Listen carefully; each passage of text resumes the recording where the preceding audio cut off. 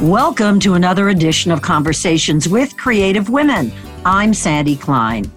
When it comes to introducing Afa Dworkin, my guest today, the big question is where to begin. An accomplished violinist, Afa is a national leader in initiatives to promote diversity in classical music and does so in her role as president and artistic director of the Sphinx organization, which is prestigious and critically important because it supports a national roster of distinguished musicians of color and reaches more than 2 million through live and broadcast audiences. Its network has grown to more than 60 symphony orchestras. Her commitment to shaping the national classical musical landscape extends beyond Sphinx. We're going to talk more about that in a bit. Born in Moscow and raised in Azerbaijan, Afa's music training began at the prestigious Azerbaijan National Conservatory. As a freshman at the University of Michigan, she joined the Ann Arbor Symphony as a freshman. She earned both her bachelor's and master's degree in violin performance at the school. A recipient of Kennedy Center's Human Spirit Award, as well as being named one of Musical America's top 30 influencers and Detroit Crane's 40 Under 40, Afa has performed in not only the U.S., but Russia, Switzerland, and Austria. Well, that's going to have to do it for now as far as an introduction goes. So let's meet and get to know this talented, creative mover and shaker, Afa Dworkin. Welcome, and thanks so much for joining me remotely today.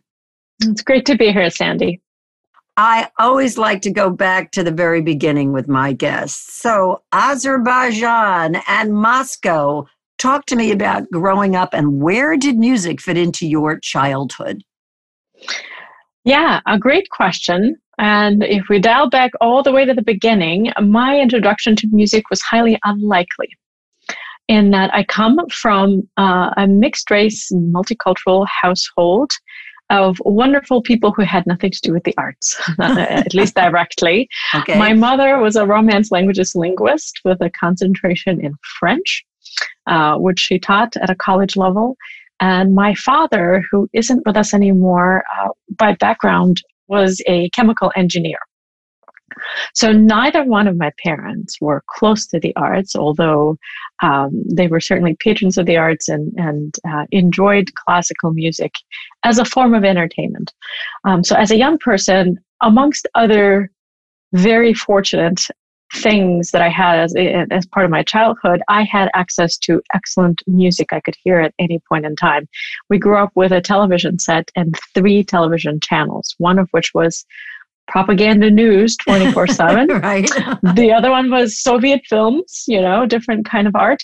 And then the third one was classical music. You hear the best orchestral music, this chamber music, just really excellent gems. And from a very, very early age, I was attracted to the sound of the violin. And I remember being around 6 or so and hearing on television music played by the Moscow Virtuosi. And I just fell in love with the sound of the violin, its brilliance and how it carried. And I just watched with this zeal and jealousy almost how these musicians communicated with one another. So I asked my parents if I could study music, which they laughed off politely and thought it's so cute. But really we had to instill some more practical ideals in your mind, and music is definitely not. Even as a 7-year-old, to instill more practical ideas in a 7-year-old? Even as a young person, they felt, okay, it's a nice thing, but you already sing in choir in school and you have access to general music education, which is very good. So we're not so sure you need access to instrumental instruction also. So I kept asking again and again. And after a while, my parents did succumb to all of the cajoling and said they'd take me to a community music school. One of the great things back home growing up was that a young person living in any district within the city of Baku, the capital of Azerbaijan, could have access to quality music education without regard to their race, culture, zip code, or any other persuasion. And the education was good, it was quality, it was well-rounded, and it was free. So I was taken into a small building right where we lived, and there a very nice woman tested my basic ability to hear and sing back a melody and respond to rhythmic structures and said, yeah, I think that'll do. She certainly can study. So I was enrolled in violin lessons and took secondary piano and solfege and sang in a choir, and the rest is history. And I insisted from a very early age that this was going to be my path, and my parents cautiously encouraged me and certainly were happy to see that I was attracted to music making and worked very hard, but they were the caution came from the standpoint of not knowing how practical the pathway would be and whether I could survive as a musician. So reluctantly, they allowed me to continue to study until I was in fourth grade. And then on the recommendation of my teachers, I actually auditioned for and was admitted to the pre-conservatory track, which meant that my life was going to sort of shift pretty dramatically and be oriented toward violin performance and study of music as a profession. And that was the early foundation of my love of music. Why did your family move to Azerbaijan? It's a great question. In the early 90s, the country as we knew it, the Soviet Union, was dissolving quite literally and figuratively in front of our eyes. I come from a mixed household where my mother is Azeri and my father was Persian Jewish. So as the republic was falling apart and declared its independence and the Soviet Union was falling apart, there was a good deal of unrest and uncertainty, and a fear of anti-Semitic unrests and discrimination.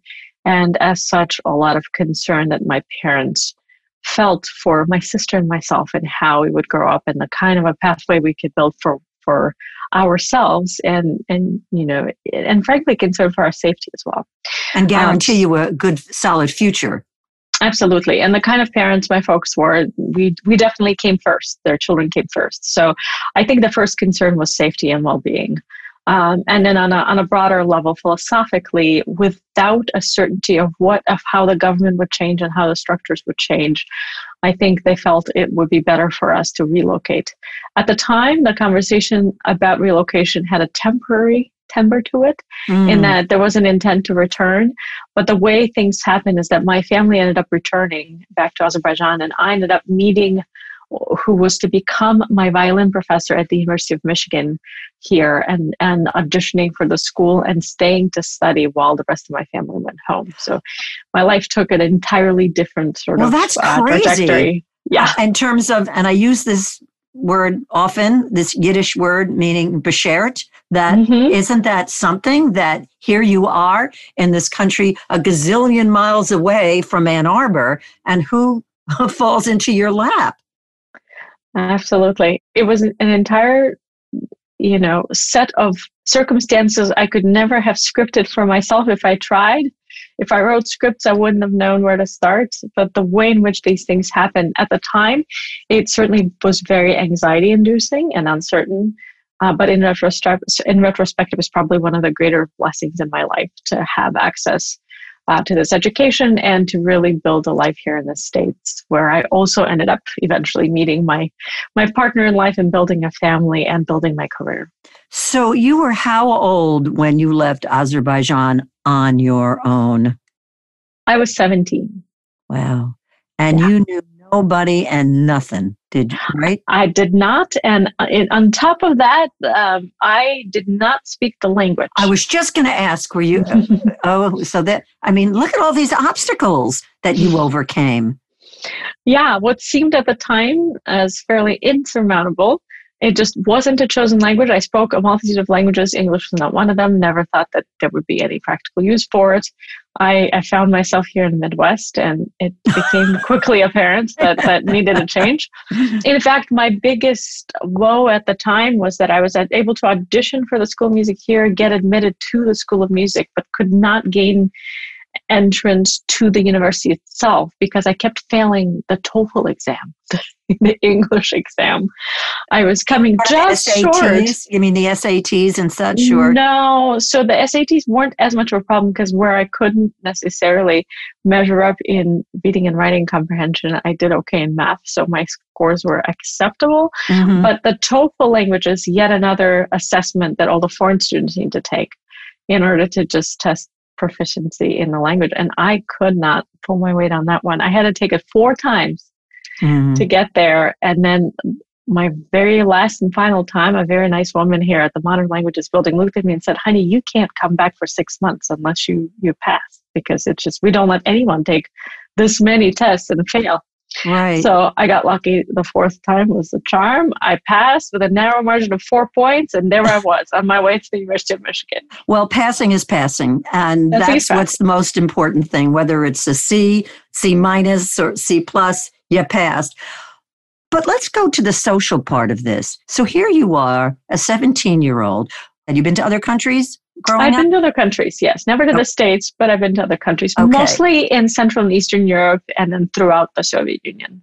All right. So you had some travel under your belt, but you come to the United States basically solo and cold. I need to know what that was like for you. Well, it was unusual, surprising, and scary. Frightening. Yeah, scary. I think first, as a young person, landing in what was Romulus, Michigan, that's where the Detroit airport is. I don't know why, but I had this picture in my mind that America was going to look all like Times Square. It's just the image that I had built up in my mind. And even though it was entirely illogical, but landing and deplaning and coming out and seeing what was Romulus in the middle of summer, everything looking gray and brown and not very alive, I was shocked. And I think one of the early discoveries on my part was that not speaking the language was a real hindrance, not surprisingly, but the way that folks related to me, not always, but by and large, was really interesting. Because as a musician, I had a decent ear, so it wasn't difficult to hear people. It's just that I needed them to slow down to a far, far slower pace. Americans don't do that. No, but interestingly, they were trying to help, but as they were trying to help, communicating with me, they'd go louder, somehow thinking that somehow, if the volume is up, I'll hear. And I would say, no, slower, because I learned a few things. And then I think, yet at the same time, I met a few transformative figures early on in my life here in the States, who I think played a pivotal role and encouraged me despite these challenges and helped to push me forward, particularly during the times that I felt, quite unsure about my choice and my choices. I had a wonderful teacher in a high school here where I essentially had plenty of high school credits to not need to go to high school. But because I didn't speak English, I took a bunch of English courses, basic writing and reading. So my ESL, English as a second language teacher, was just very wonderful, took an interest in me and became a wonderful mentor and helped prepare me for these English tests and for SATs. And she encouraged me and said, I want you to understand that learning a language at this age is not simple, but that there's nothing you can't actually overcome and there's nothing you can't learn. It will take some diligence. And whenever people make fun of you, the accent, or are so frustrated that you still can't comprehend what they're saying, just take it with grace and essentially ignore it. Because it's not relevant. You just know you have to pass this test, and you can't work around it. As a foreigner myself, I'm telling you have to learn the language. There's just no way around it, and I and others can help you. So I think it's just hours on end that became, but I think her method of encouragement and support, her support just meant everything to me. And then the early introduction to the University of Michigan community was critical and pivotal as well, in that I found my tribe of people who didn't care that much that I had a heavy accent and a good deal of words that were misspoken and just generally had difficulty communicating. I think we shared a language, and that was the language of music. And I met some wonderful friends who remain lifelong friends and part of my extended family now, 25 years later. Wow. and that's also where I met my life partner, who became a dear friend during my sophomore year in college, and who is the author of the idea behind the Sphinx organization. So, academics notwithstanding, which were challenging for you, The social part of your life, while that might have seemed a little uphill, you adapted fairly well to that, to being in such a foreign country. Probably took me a year to say that is a fair statement. The first 6 months are just an entire blur because there was just so much I wasn't understanding. I think once I entered college, I did meet a number of friends and early colleagues, and that helped form what was to become the social fabric of my life. And the adaptation then went a lot quicker, and building these connections meant everything to me, and I felt that I did belong. And eventually beginning to teach while still a student at the university and gaining a spot at the Ann Arbor Symphony here, regional orchestra as well, I began to meet people and found the adjustment to be not so jarring anymore. Well, obviously, there's a huge flexibility in who you are and a receptivity to try new things. Did you, and I'm using the term very much in quotes, did you commute between Michigan and Azerbaijan? Well, I'd go home once a year in the summer. Yeah. So that I had a brief stint, however. So I finished college a little early, my undergraduate degree. I had a wonderful experience, and yet sometime during my junior year, I felt a bit aimless and slightly disoriented because I think the actual manifestation of my passion for music wasn't exactly connecting with the career path. And I wasn't sure what exactly I wanted to do. I wasn't certain I want to go back and get a master's, and it seemed like multiple degrees were required to teach in college. I began to think that I actually did not want to play in an orchestra full time. And as such, I felt also not very challenged in college, and it seemed that a lot was left up to me. And I had a kind of, including the fact that I realized it appears I have plenty of credits to graduate early, and none of my mentors or advisors were pointing that out until I was literally staring at my little transcript and like, okay, so I'm almost at 120. What do I need? So I then went to my advisor, and he says, no, you're correct. I think you need a few more classes, which meant a very light load during my senior year for just half a semester, and there I was ready to graduate. So interestingly, having given my recital, having graduated and actually not gone to graduation because it was an opportunity to play a wonderful gig, I found myself aimless, confused, a bit scared, and decided to take a hiatus from the violin. By that time, Sphinx was, I say all this to say that Sphinx was just burgeoning, and I was its first student intern, and I was helping kind of on the side while also teaching a private studio and trying to figure out what I'm doing with my life. So at a point in time where it seemed like something wonderful was happening, the birth of Sphinx, I was also confused and felt homesick, and decided to leave everything as I knew it and just go home. So I flew back, and things became much more stable. In fact, there was a thriving community of expats in Azerbaijan at the time, and the oil business was booming. So I literally landed home. I visited with my family, and within a week, I had a job. What year was this? 1998. Okay. That is, yeah. So within a week of coming back home, I interviewed for a job and got a position at an oil and gas company as a what? As a synchronic translator from English to Russian. Oh, and that has so much to do with music. It had nothing to do with music. Right. I just thought, okay, this would be an easy way to stop wondering what's going to happen to me. In fact, maybe contribute and have a fairly easy gig that paid very well for those standards at the time. And it would give me a chance to visit with my family, spend time with my aging grandmother, and really live with my parents. So at first it was wonderful, and it seemed like the job didn't ask too much of me. And in fact, several months into it, my boss at the time, a very nice man from Texas who ran the U.S. side of operations there, offered for me to go and get my MBA in Plano, Texas, that the company was going to pay for. And he said, I think you have the potential. I understand you love the violin, but you seem to be finding yourself aimless. So why don't you play in the local orchestra there too, but choose a profession that's going to pay the rent. So I contemplated this whole thing for about 2 weeks and vetted it with all my mentors and with my parents. I think my parents liked the idea because it was going to provide for a stability, and they ultimately it was probably good for me to go back to the States.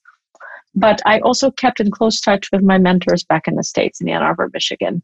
And while my teacher, and I always appreciate what he did for me then, he said, I'm not going to make a decision for you. In fact, I'm not going to make a suggestion even of how you could proceed.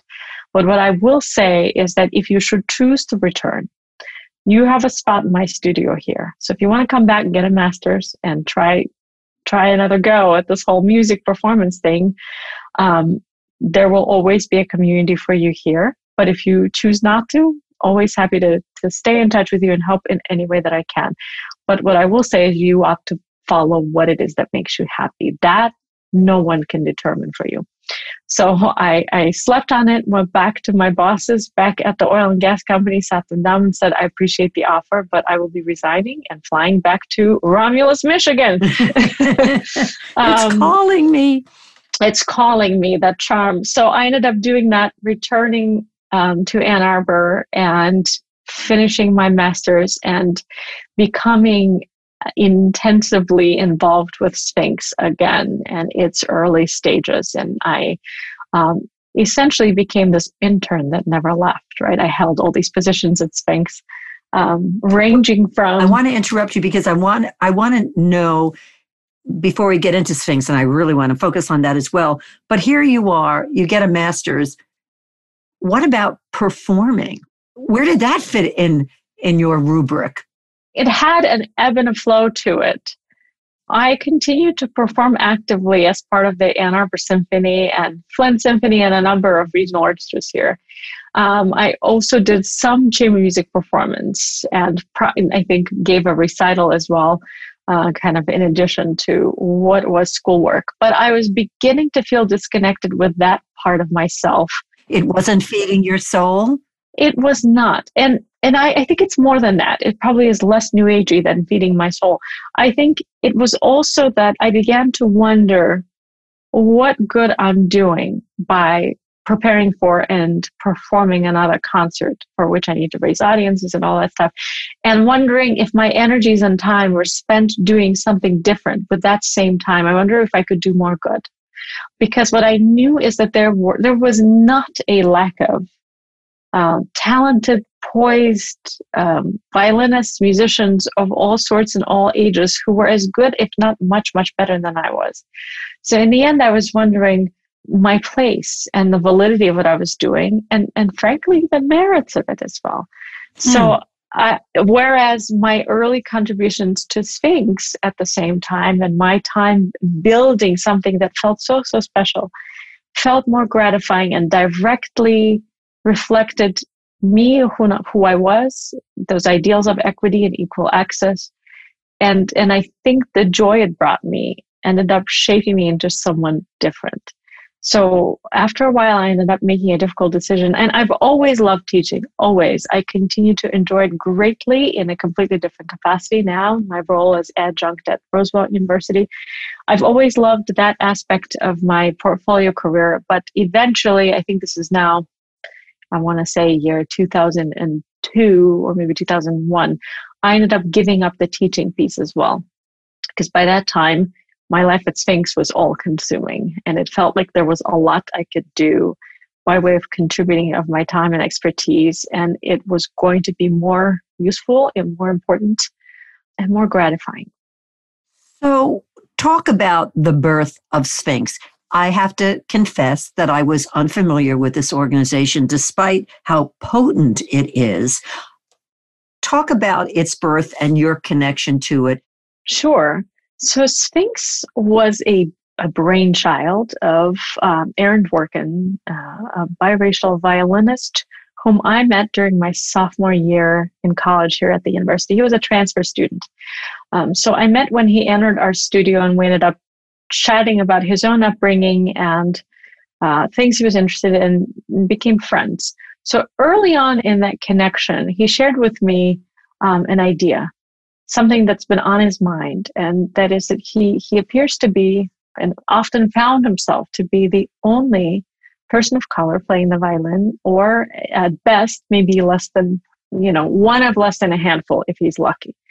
And that it's been a troubling thought ever since he was a teenager, and he was really contemplating doing something about it. So I giggled and laughed it off, and I said, what will you do about it? Really, isn't classical music and its performance and its study entirely based on meritocracy?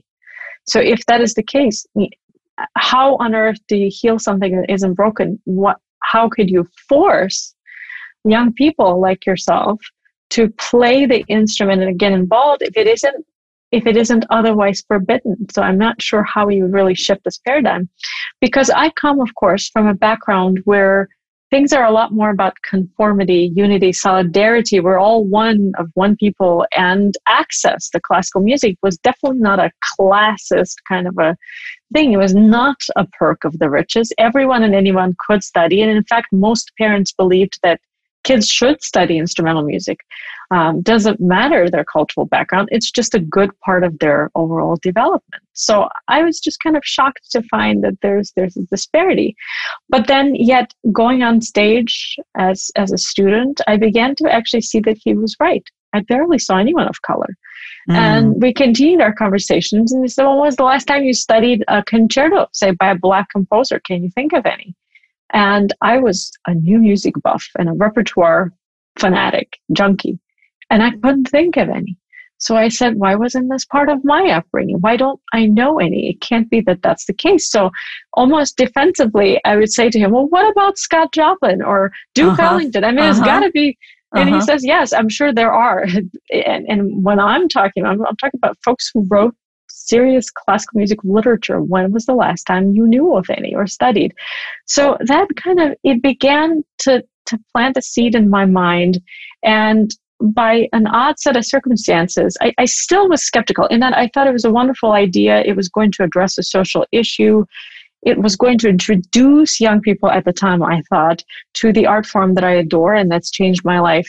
I still didn't see how feasible it was going to be. I couldn't figure out who was going to fund this and how it was going to become a thing, a project, until year 1998, when I met the first cohort of young musicians, young Black and Latino string musicians, who were competitively selected to come and perform in Ann Arbor and compete for prizes and scholarships and instruments. And I was blown away.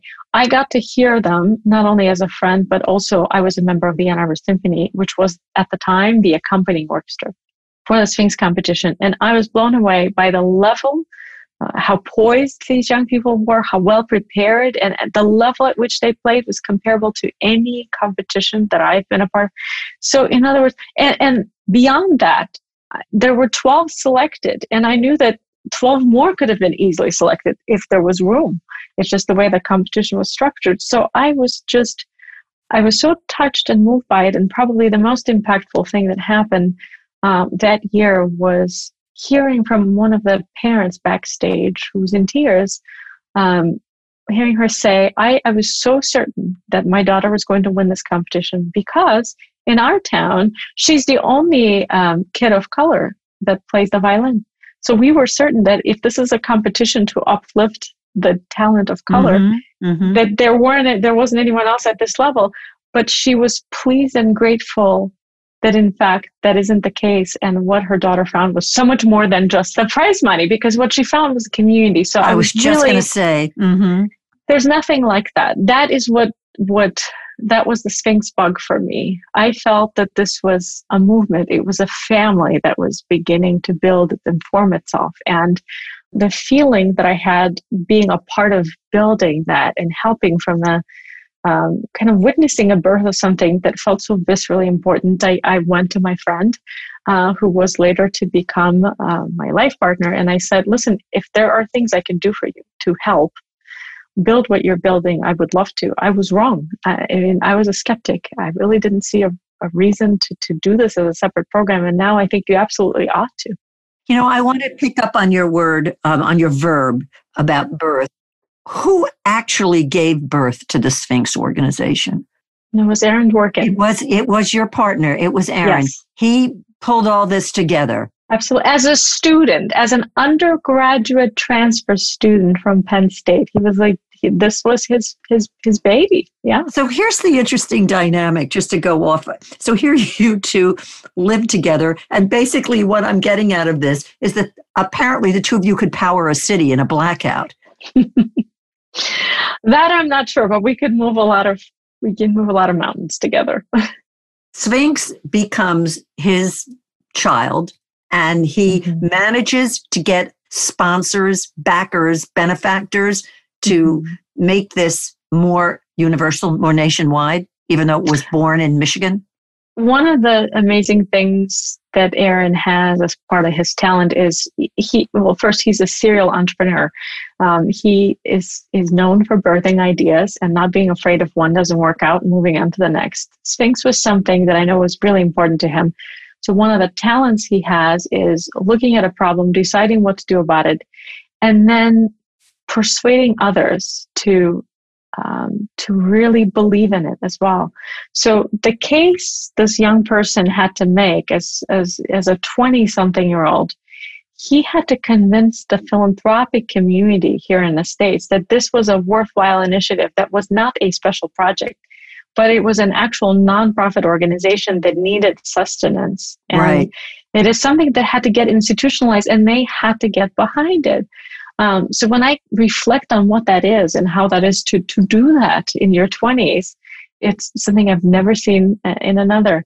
And he did that consistently year after year. He led Sphinx for nearly 20 years. It was 18 years until he transitioned away from Sphinx. But part of his ability was to bring on about 100 partners who ranged from music schools to conservatories, to orchestras, presenting houses, and so many artist advocates who really advised early on and helped shape what Sphinx was going to become, but also the philanthropic community, the major foundations and corporations who needed to hear about this. And this is in an age where equity, diversity, and inclusion were not part of anyone's vocabulary, certainly not part of mine as a foreigner, but no foundations were talking about the importance of diversity. In fact, we had to sort of make the case for Sphinx as something that was just the right thing to do. And it's interesting to see now how the dialogue has shifted so much. And now DEI and EDIB becomes this almost part of the vernacular in the field. So I reflect back and almost chuckle when I say, okay, but as a 20-year-old founder of this thing, Aaron had to tell them this was valid. And yes, the child is the father of the man, clearly, in an endeavor like this. For example, the Philharmonic conducts blind auditions. So it's a yes and no. The blind auditions in this country are they're a misnomer, in that only very few orchestras, I only know of one or two in the country, truly conduct blind auditions from the beginning to the end, meaning they do not get rid of the screen at all throughout the process. I think the vast majority of orchestras, however, do first screen the auditionees and then put folks they've already pre-selected behind the screen. And then the screen comes down actually at the end, past a certain point when you get to meet the person and begin to get to know them. I think in many ways this topic has become a hot button issue, not without its controversy, with lots of opinions out there that range from blind auditions haven't done anything for diversity, get rid of this thing, or there are no truly blind auditions, so as such you need to try them and really make them entirely blind and see how that happens for us. Plays out, no pun intended. Yeah, and ultimately, of course, my belief is a bit of a hybrid in that it's true we don't have truly blind auditions, but I do think that truly blind auditions are but one step in being able to assess a musician of the 21st century who would enter a musical collective such as an orchestra of the 21st century. And I don't think it's a sufficient way in which to assess someone's fitness or readiness to join. I think other things need to also be measured, such as effectiveness of the musician as a spokesperson to the community a teaching artist, someone who would preach the gospel of orchestral music out there, and An ambassador. An ambassador in many ways. And I think those things need to be assessed in a different way, and as part of the variety of complex criteria, for some of which orchestras ought to be investing their own resources in identifying experts who will help them measure those elements of fitness of a musician. In the introduction, I mentioned that your commitment goes beyond Sphinx, and I want you to talk about what else that is that you do.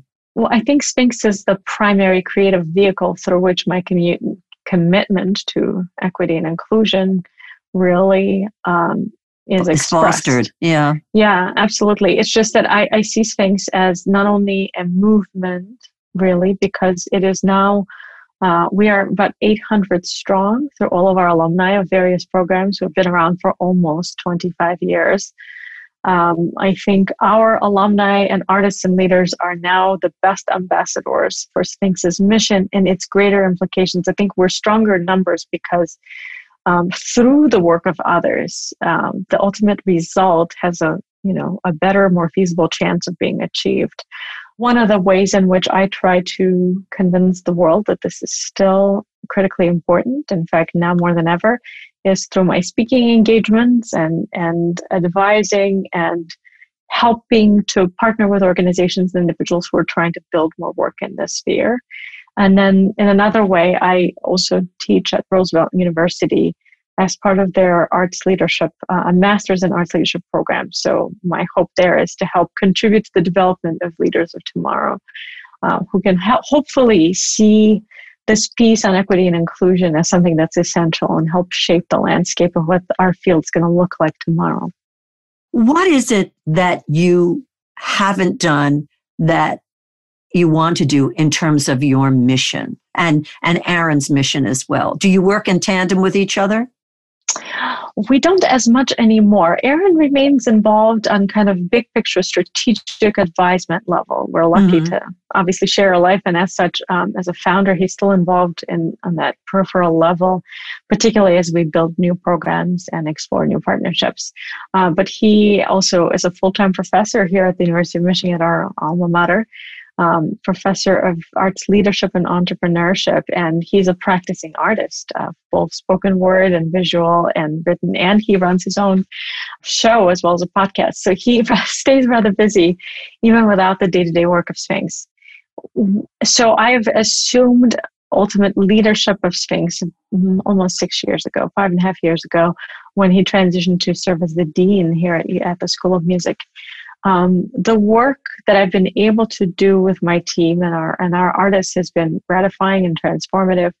In terms of wanting to do more, is I want to continue to advocate more strongly and more effectively to a point where every major organization, from the New York Philharmonic to every conservatory and music school in the country, to a point where they make diversity and inclusion their core priority. A natural act, huh? A natural act, not because it is some way to repair the past and some way to do what should have been done a long time ago. I think that can be an aspect. But to me, it is also because it's time for us to evolve our definition of artistic excellence and understand that when we're talking about diversity, we're talking about elevating merit and not sacrificing it. I need the mainstream institutions to help change the fallacy, the silly idea that some in our field still continue to have, that somehow when we talk about equity and inclusion, we need to be prepared to sacrifice the quality, do away with artistic merit, and agree to kind of value different things. I think what we need to understand is that excellence is impossible without relevance and can't be relevant if we're not representative. So as such, we should do it for the love of the art form too. If we care for the art form to survive and thrive, we should actively engage the voices that have been systemically and systematically excluded for generations. If we want to enrich and rehabilitate this art form and make it play a role in today's digital world, then I want the main institutions to champion this work And I talk about it in many essays and interviews. I say this means a few different things. I say this means commit a percentage of your operating budget every year for the next 10 years to these issues, something like 15% to start with. Commit to performing all public facing performances should have a percentage of work to be by non-dead white composers. And I say it would really be great to see something like a quarter of what we take on stage to not be by, dead white guys. There is so much incredible music, and it's definitely not a matter of a lack of access or resources. It is readily available. It's readily apparent. And I think it's time that we study it, we perform it, and that we change the canon once and for all. So our kids and their kids can have a better picture of how rich this art form really is. Are you optimistic?